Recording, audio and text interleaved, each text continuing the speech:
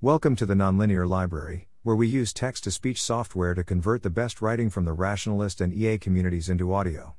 This is FTX CEA, Show Us Your Numbers, published by Jack Lewars on April 18, 2022 on the Effective Altruism Forum.Forgive the clickbait title, but EA is as prone to clickbait as anywhere else.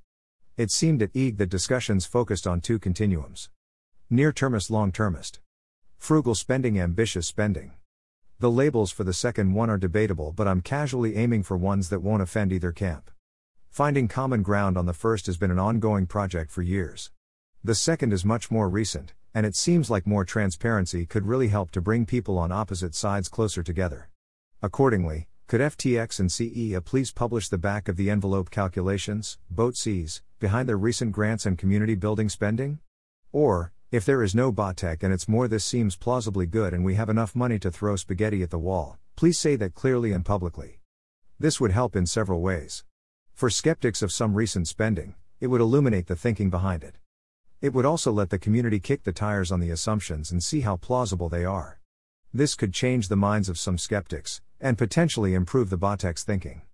It should help combat misinformation.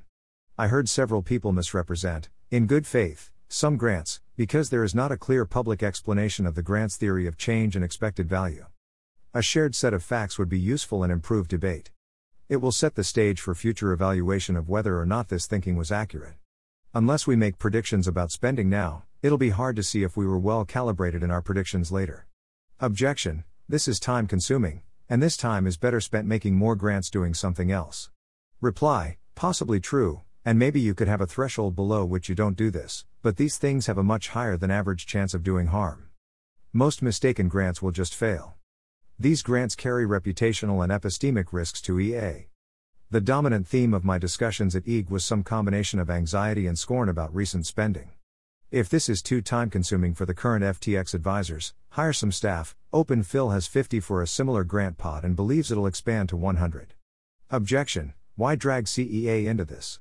Reply: anecdata, and I could be persuaded that this was a mistake. Several students, all of whom asked not be named because of the risk of repercussions, expressed something between anxiety and scorn about the money their own student groups had been sent. One said they told CEA they didn't need any money and were sent $5,000 anyway and told to spend it on dinners.